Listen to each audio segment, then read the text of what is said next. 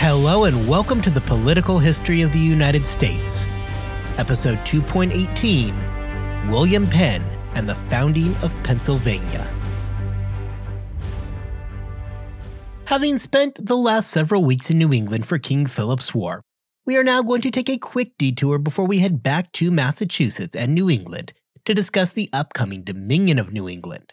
Before we can do that, however, we need to move back down to the south and bring a new colony into our game, namely Pennsylvania. Pennsylvania is quickly going to become a center for many of the events we are going to see happen on the build-up to the Revolution. In fact, it will be Philadelphia that is going to act as the colonial capital come 1775. However, all of that is way off in our future, and this week we are going to bring Pennsylvania into the podcast. Before moving forward, however, I do want to point out a couple things that should hopefully help explain the structure of this episode. Originally, this episode had been written as a biography edition episode on William Penn.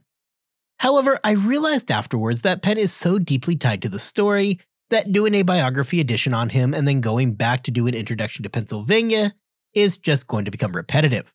You just cannot separate the two from each other. William Penn is Pennsylvania, and Pennsylvania is William Penn. To deal with this problem, I have decided to just add in some extra information into this episode that will help fill in the blanks of his life. The practical effect of this is this week we are going to get a whole lot of information about William Penn. However, if you are wondering where the biography editions have been so far this season, you are listening to it. So, without further delay, let's jump in and look at the life of William Penn. The man who would become so synonymous with Pennsylvania, William Penn, was born on October the 14th, 1645. Born in Tower Hill on the outskirts of London, young William was born into one of the most well-known families in all of England. The Penn family history is, well, muddy at times, one that can be traced back to the Norman conquest of 1066. William Penn was born into a turbulent time in England, right in the middle of the English Civil Wars. His father, William Penn Sr., was an admiral in the English Navy who would often toe the line between the sides. This would end up being a real boon to the Penn family, as the elder William Penn had a knack for picking the winning side. Fighting in the Civil War against Charles I and for Parliament meant that when Charles I was beheaded, the Penns remained in good standing.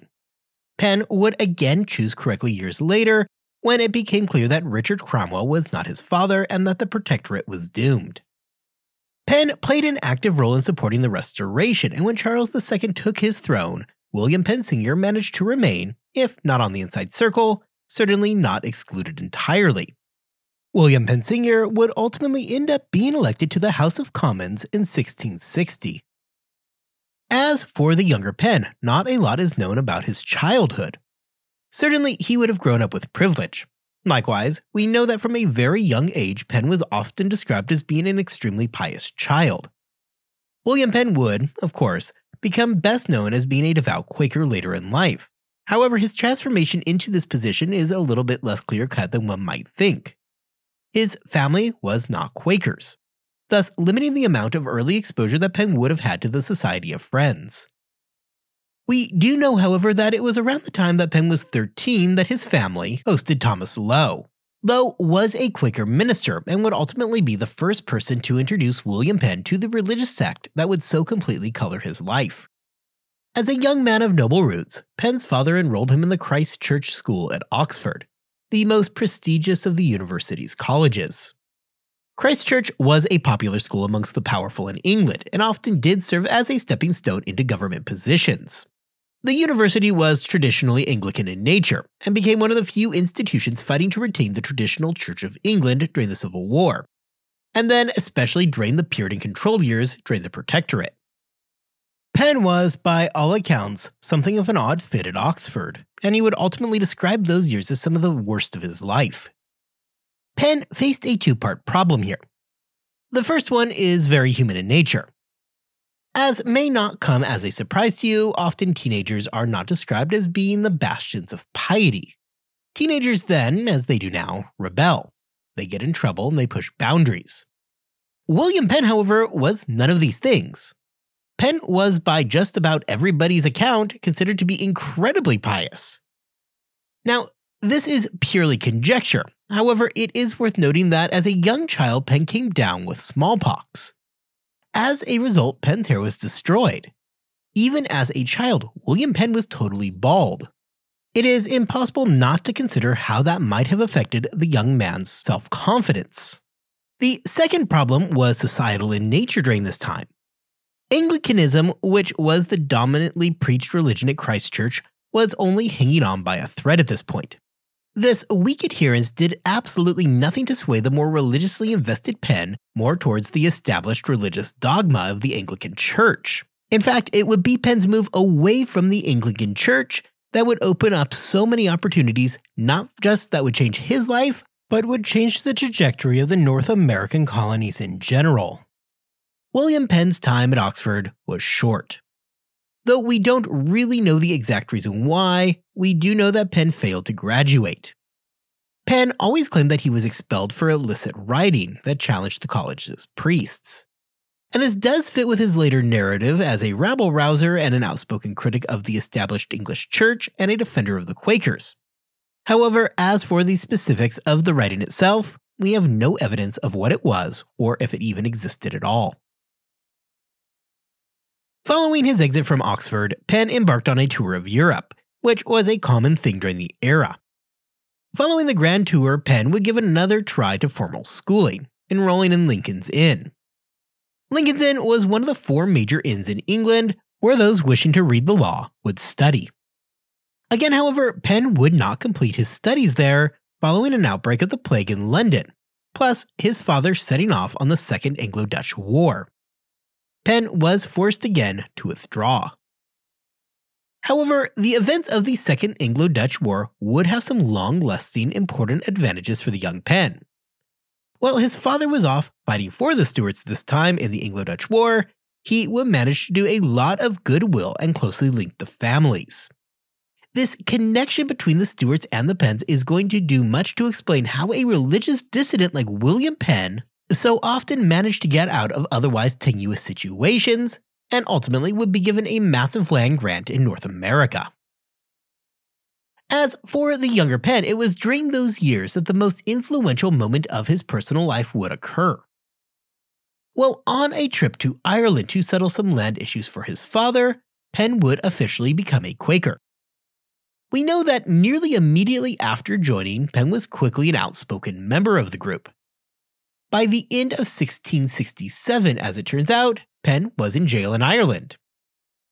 While little is known about how Penn ended up becoming a Quaker, we know that his time in an Irish prison was critical for him. First, his persecution in the prison did much to help solidify his place in the organization. At the same time, it would help send Penn on a lifelong mission of writing in the defense of religious liberty and tolerance. Penn is going to indeed spend the next several years of his life in and out of English jails as a result of his writings and the intermittent persecution of the Quakers. For a noble English family like the Penns, especially one that had grown close to the king and his retinue, the younger William Penn converting to the Quakers was a potentially devastating event. The move would not only be denounced by his father, but ultimately is going to drive a permanent wedge into their relationship. The division between him and his father was even more pronounced than a simple difference of religious tenets. As a Quaker, Penn was to reject the traditional ambitions to rise through the social hierarchy. For a man like William Penn Sr., this is nothing short of his son literally giving up every advantage that he seemingly had been given. Despite this division, however, in his family, William Penn would set out and become an outspoken preacher and advocate for the Society of Friends. What would follow for the next decade is William Penn writing pieces both geared towards explaining Quaker philosophy, as well as continuing to push his ideas of religious tolerance. This would lead to his most significant work, No Cross, No Crown, which he partially wrote while imprisoned in the Tower of London. Penn, by this point, had become a critical member of the English Quaker circle and was well known throughout the nation. Much to his father's, and the Crown's, chagrin, the name Penn meant something. Penn was launched into a position of being a central, very public member of the Society of Friends, a position that he would grow and expand in over the next several years. While Penn's ascension through the ranks of English politics and religion are certainly interesting, the real question for the scope of this show is how did a prominent Englishman with religiously dissident views end up being given a massive land grant in North America? Penn's first involvement into North America came when he was asked to aid a debate over land ownership in New Jersey. During the 1670s, the king was interested in consolidating the colonies as it would better help to secure his tax base. Now, to be clear, this didn't mean that the king had any interest in doing anything that would bring the colonies into unity with each other. That could create a dangerous situation where the colonists could potentially decide that they no longer needed the English crown, and is something that we are going to see resisted up until the French and Indian War. However, what the king was hoping to do here was to reduce the number of small colonies. In other words, the movement was towards larger colonies as opposed to smaller colonies. This is all fine and good in theory. However, it would hit a problem during the 1680s in New Jersey. If you recall from our episode on the New Netherlands transitioning into New York, that the Duke of York had at one time claimed ownership over what would become New Jersey. The Duke of York, however, gave a grant and created the colony of New Jersey. The problem, however, would come when the people who were granted the land decided that they wanted to sell. Following sales in 1673 and again in 1682, the colony of New Jersey was sold to two separate groups of investors who divided the colony. Now, the king was faced with a problem of having two more colonies, East and West Jersey, where he was trying to accomplish the exact opposite. So what does any of that have to do with William Penn? Well, it was William Penn that was asked to intervene. The investors who would end up purchasing the land were owned by Scottish interests in what would become East Jersey. East Jersey would not become a Scottish colony and would remain amongst the most diverse colonies in North America. The interest in West Jersey, however, was purchased by Quakers. William Penn, despite his run-ins with authority, was an obvious choice to try to come to an agreement here regarding the functioning of the colony. By this point, Penn had risen up in the ranks amongst the Society of Friends. The young Penn had been befriended personally by George Fox. If this name rings a bell and you can't recall why, the last time we talked about George Fox was back in the first episode of this season. Fox was the founder and the leader of the Society of Friends. It shouldn't be surprising that a man like Penn would come to the attention of Fox. Penn was well connected and had been an outspoken proponent of the rights of the Quakers and religious tolerance. At the end of the day, therefore, you are left with a young man who is both well connected through his family's name and standing in England, as well as somebody who has become a well-known Quaker.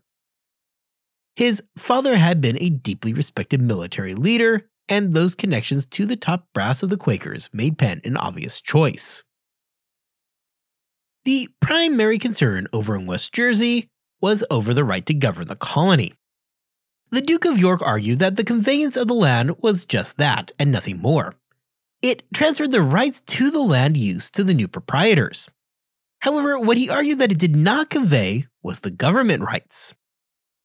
This means that the Quakers were unable to pass laws protecting their religion on the land that they rightfully owned. Ultimately, the Duke of York would end up relenting and would go ahead and grant the right to govern over the property to the Quakers. In consideration of that, William Penn and 11 others would purchase the East Jersey land. Penn would not end up doing much with the land, as he was still concerned over the confusing situation with ownership. Rather, though, the entire experience made Penn interested in having a brand new colony of his own. Penn turned his attention towards a large, unclaimed area on the other side of the Delaware River. This makes sense for numerous reasons. Among them was the fact that Penn was likely interested in starting a new colony where he was not going to be subject to existing rivalries that existed within the East Jersey sphere. Part of the problem here is that Penn in East Jersey was going to be marginalized to a large extent. In East Jersey, Penn was just one voice amongst 12. No matter what his feelings or plans, he was only going to have so much power within the colony. And beyond that, East Jersey was a hodgepodge of different religions and beliefs. unlike the far more Quaker-leaning West Jersey. Had Penn wanted to seek out a colony where Quaker hegemony was going to reign, a place where he and his fellow Quakers would find a sanctuary, East Jersey was not going to be that place. While Penn was an advocate of religious tolerance, East Jersey was going to be a tough place to find it, especially if he came in wanting to increase Quaker influence. In addition to this, however, the question becomes even more convoluted when one considers that the Quakers generally viewed persecution as a trial that they must endure. This is why Penn is not seen complaining about the persecutions that he had faced, which had him locked up numerous times during his adult life. Trying to find a safe place to practice their religion, such as had been the case with the Puritans during the era of Charles I and William Laud, fits our narrative nicely, however ultimately is an incorrect explanation. This has created a question that historians have, and continue to debate, about exactly what Penn was hoping to achieve by seeking out a colony. Even after he received his charter, Penn did not seek to uproot those already settled in the lands he had now obtained. Penn instead showed a dedication to the ideals of democracy. As an example, Penn allowed the laws already established in Pennsylvania to continue in effect. We are going to discuss this aspect more when we discuss the frame of the government of Pennsylvania next time. When looking at the motivation behind Penn wanting to break away from the group in East Jersey and form his own colony, we should also consider the more practical reasons why Penn would have wanted to seek out a colony of his own. While it is optimistic to believe that Penn was acting purely out of religious conviction, akin to copying John Winthrop's vision of the city on the hill, though this time for the Quakers, there remains the possibility that Penn was acting because he needed an infusion of cash. In his excellent biography on William Penn, a biography that we have relied heavily on today, Andrew Murphy discusses the fact that Penn was seeking a way to make profit. Murphy quotes the historian Richard Dunn as saying that amongst the biggest motivators for Penn was his desire to salvage the family fortune. Regardless of why Penn wanted a colony, the other side of that coin is why did the crown want to grant it in the first place? The English crown did have a history of sending religious dissidents across the ocean. However, while this plan worked to get the local dissidents out of their hair, it often led to other problems. One need to look no further than New England for a shining example of the dangers of sending dissidents to the American colonies. The crown had spent a lot of time and energy in attempting to bring New England back into a place where royal prerogative was something more than a mere suggestion. As this entire story is playing out, we are sitting on the verge of the crown disbanding all of the charters in New England and merging them together as the Dominion of New England, something that we are going to be addressing in a few episodes' time. Therefore, one can sure assume that the last thing the crown wanted to do was create another pocket of dissenting, unfriendly colonists right in the center of their North American holdings. However, in this specific situation, we again see a shift towards pragmatism rather than anything ideologically driven.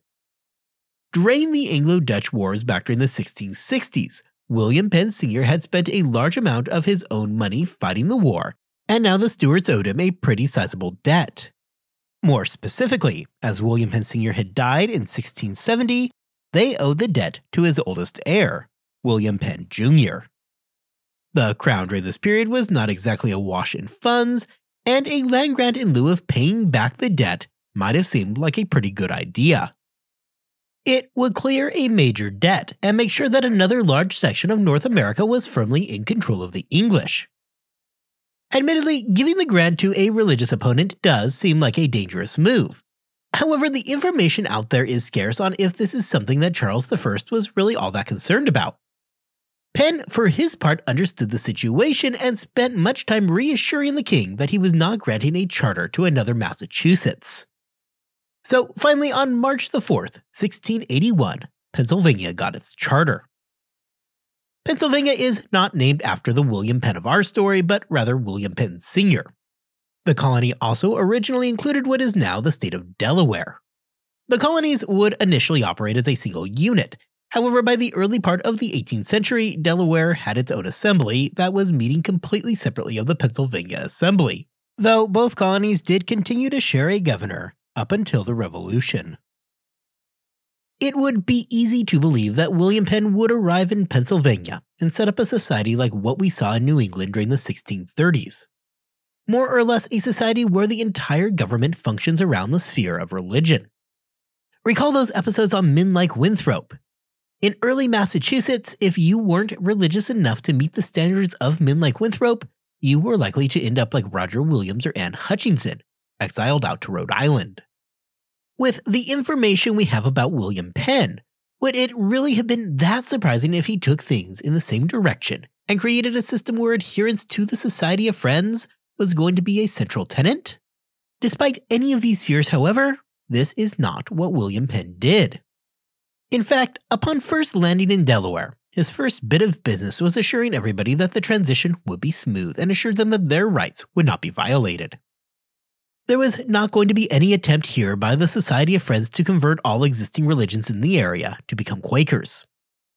This is an important point because, as we are going to see, there are a lot of people already living in Delaware.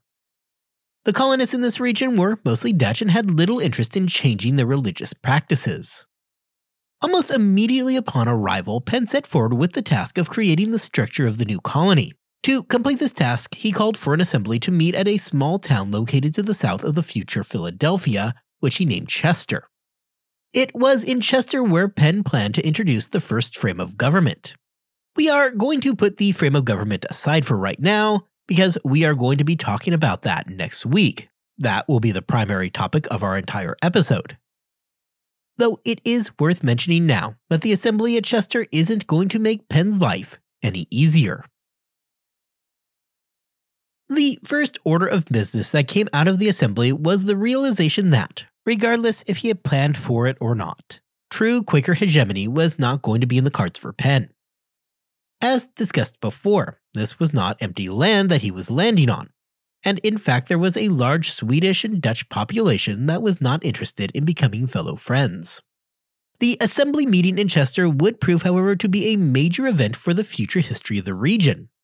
One of the most serious problems addressed at the assembly was the fact that, despite what Penn may have wanted, he was ultimately never going to be able to create a singular Quaker colony. This is especially true, as we've discussed, Delaware was decidedly not Quaker. The population living in the lower counties, what would become the future state of Delaware, had enough of an existing population that they were always going to command a presence in the Pennsylvania government. Indeed, the lower counties, through the Act of Union at Chester, were guaranteed representation, hence ending any hope of creating something akin to the Puritan colonies up in New England. However, before getting too caught up on this fact, a real argument exists that Penn never would have wanted anything like the situation in New England anyway, as we are going to see more next time when we start discussing the frame of government of Pennsylvania. Penn was a man always deeply concerned with religious toleration. There really is not much in the way of evidence that he ever planned to create something akin to New England in 1630. In fact, the evidence strongly suggests the opposite. Pennsylvania was always meant to be a safe haven for the Quakers, yes. It was a place where they could escape the persecution that they had experienced in England and in the colonies, like the incident up in New England during the early 1660s. This is further supported by the fact that the very first thing we know that Penn did was promise those already living in the region that their religions would be protected. For Penn, there are likely numerous reasons why he was not seeking to set up a religious state like the Puritans had up in New England. Practically, there is the consideration that if we are to assume that Pennsylvania was meant to be a financial boon for Penn, then limiting the colony to only Quakers was going to do nothing but place an arbitrary limit on growth. A truly inclusive colony, with the freedom to practice religion as you want, is something that would be enticing to many wanting to avoid the often more repressive atmosphere in New England. Ultimately, this is what we see develop in Pennsylvania. Was there a large number of Quakers in the colony? Absolutely. Penn was always going to ensure that they would have a place where they could safely and openly practice their religion. However, Penn would ultimately be successful in his desire to establish a colony that, rather than being a strict Quaker colony, was a colony preaching religious tolerance. As a quick side note, I am dying to correct a misconception about William Penn that I have seen several times. Guys, I like William Penn and I want to give him all the credit I can. After all, this has basically been his episode. However, before we declare that the guy is the first one who brought the idea of religious tolerance to the American colonies, let's not forget about our friends up in Rhode Island. Pennsylvania is going to become a much larger colony than Rhode Island, basically overnight. However, Roger Williams still deserves a shout out here for having been preaching religious tolerance for decades by this point. It is during these early weeks and months in Pennsylvania that we also see the time as an introduction to William Penn himself of the political difficulties that he would experience in Pennsylvania. Well, the Assembly would pass Penn's Great Law, something that we will talk much more about next time. Penn found that despite this being a new colony, he was already being thrown into a world of political rivalries. Penn rolled into his new holdings with a plan for the structure of government, but nearly immediately found that the conditions on the ground politically were less than conducive.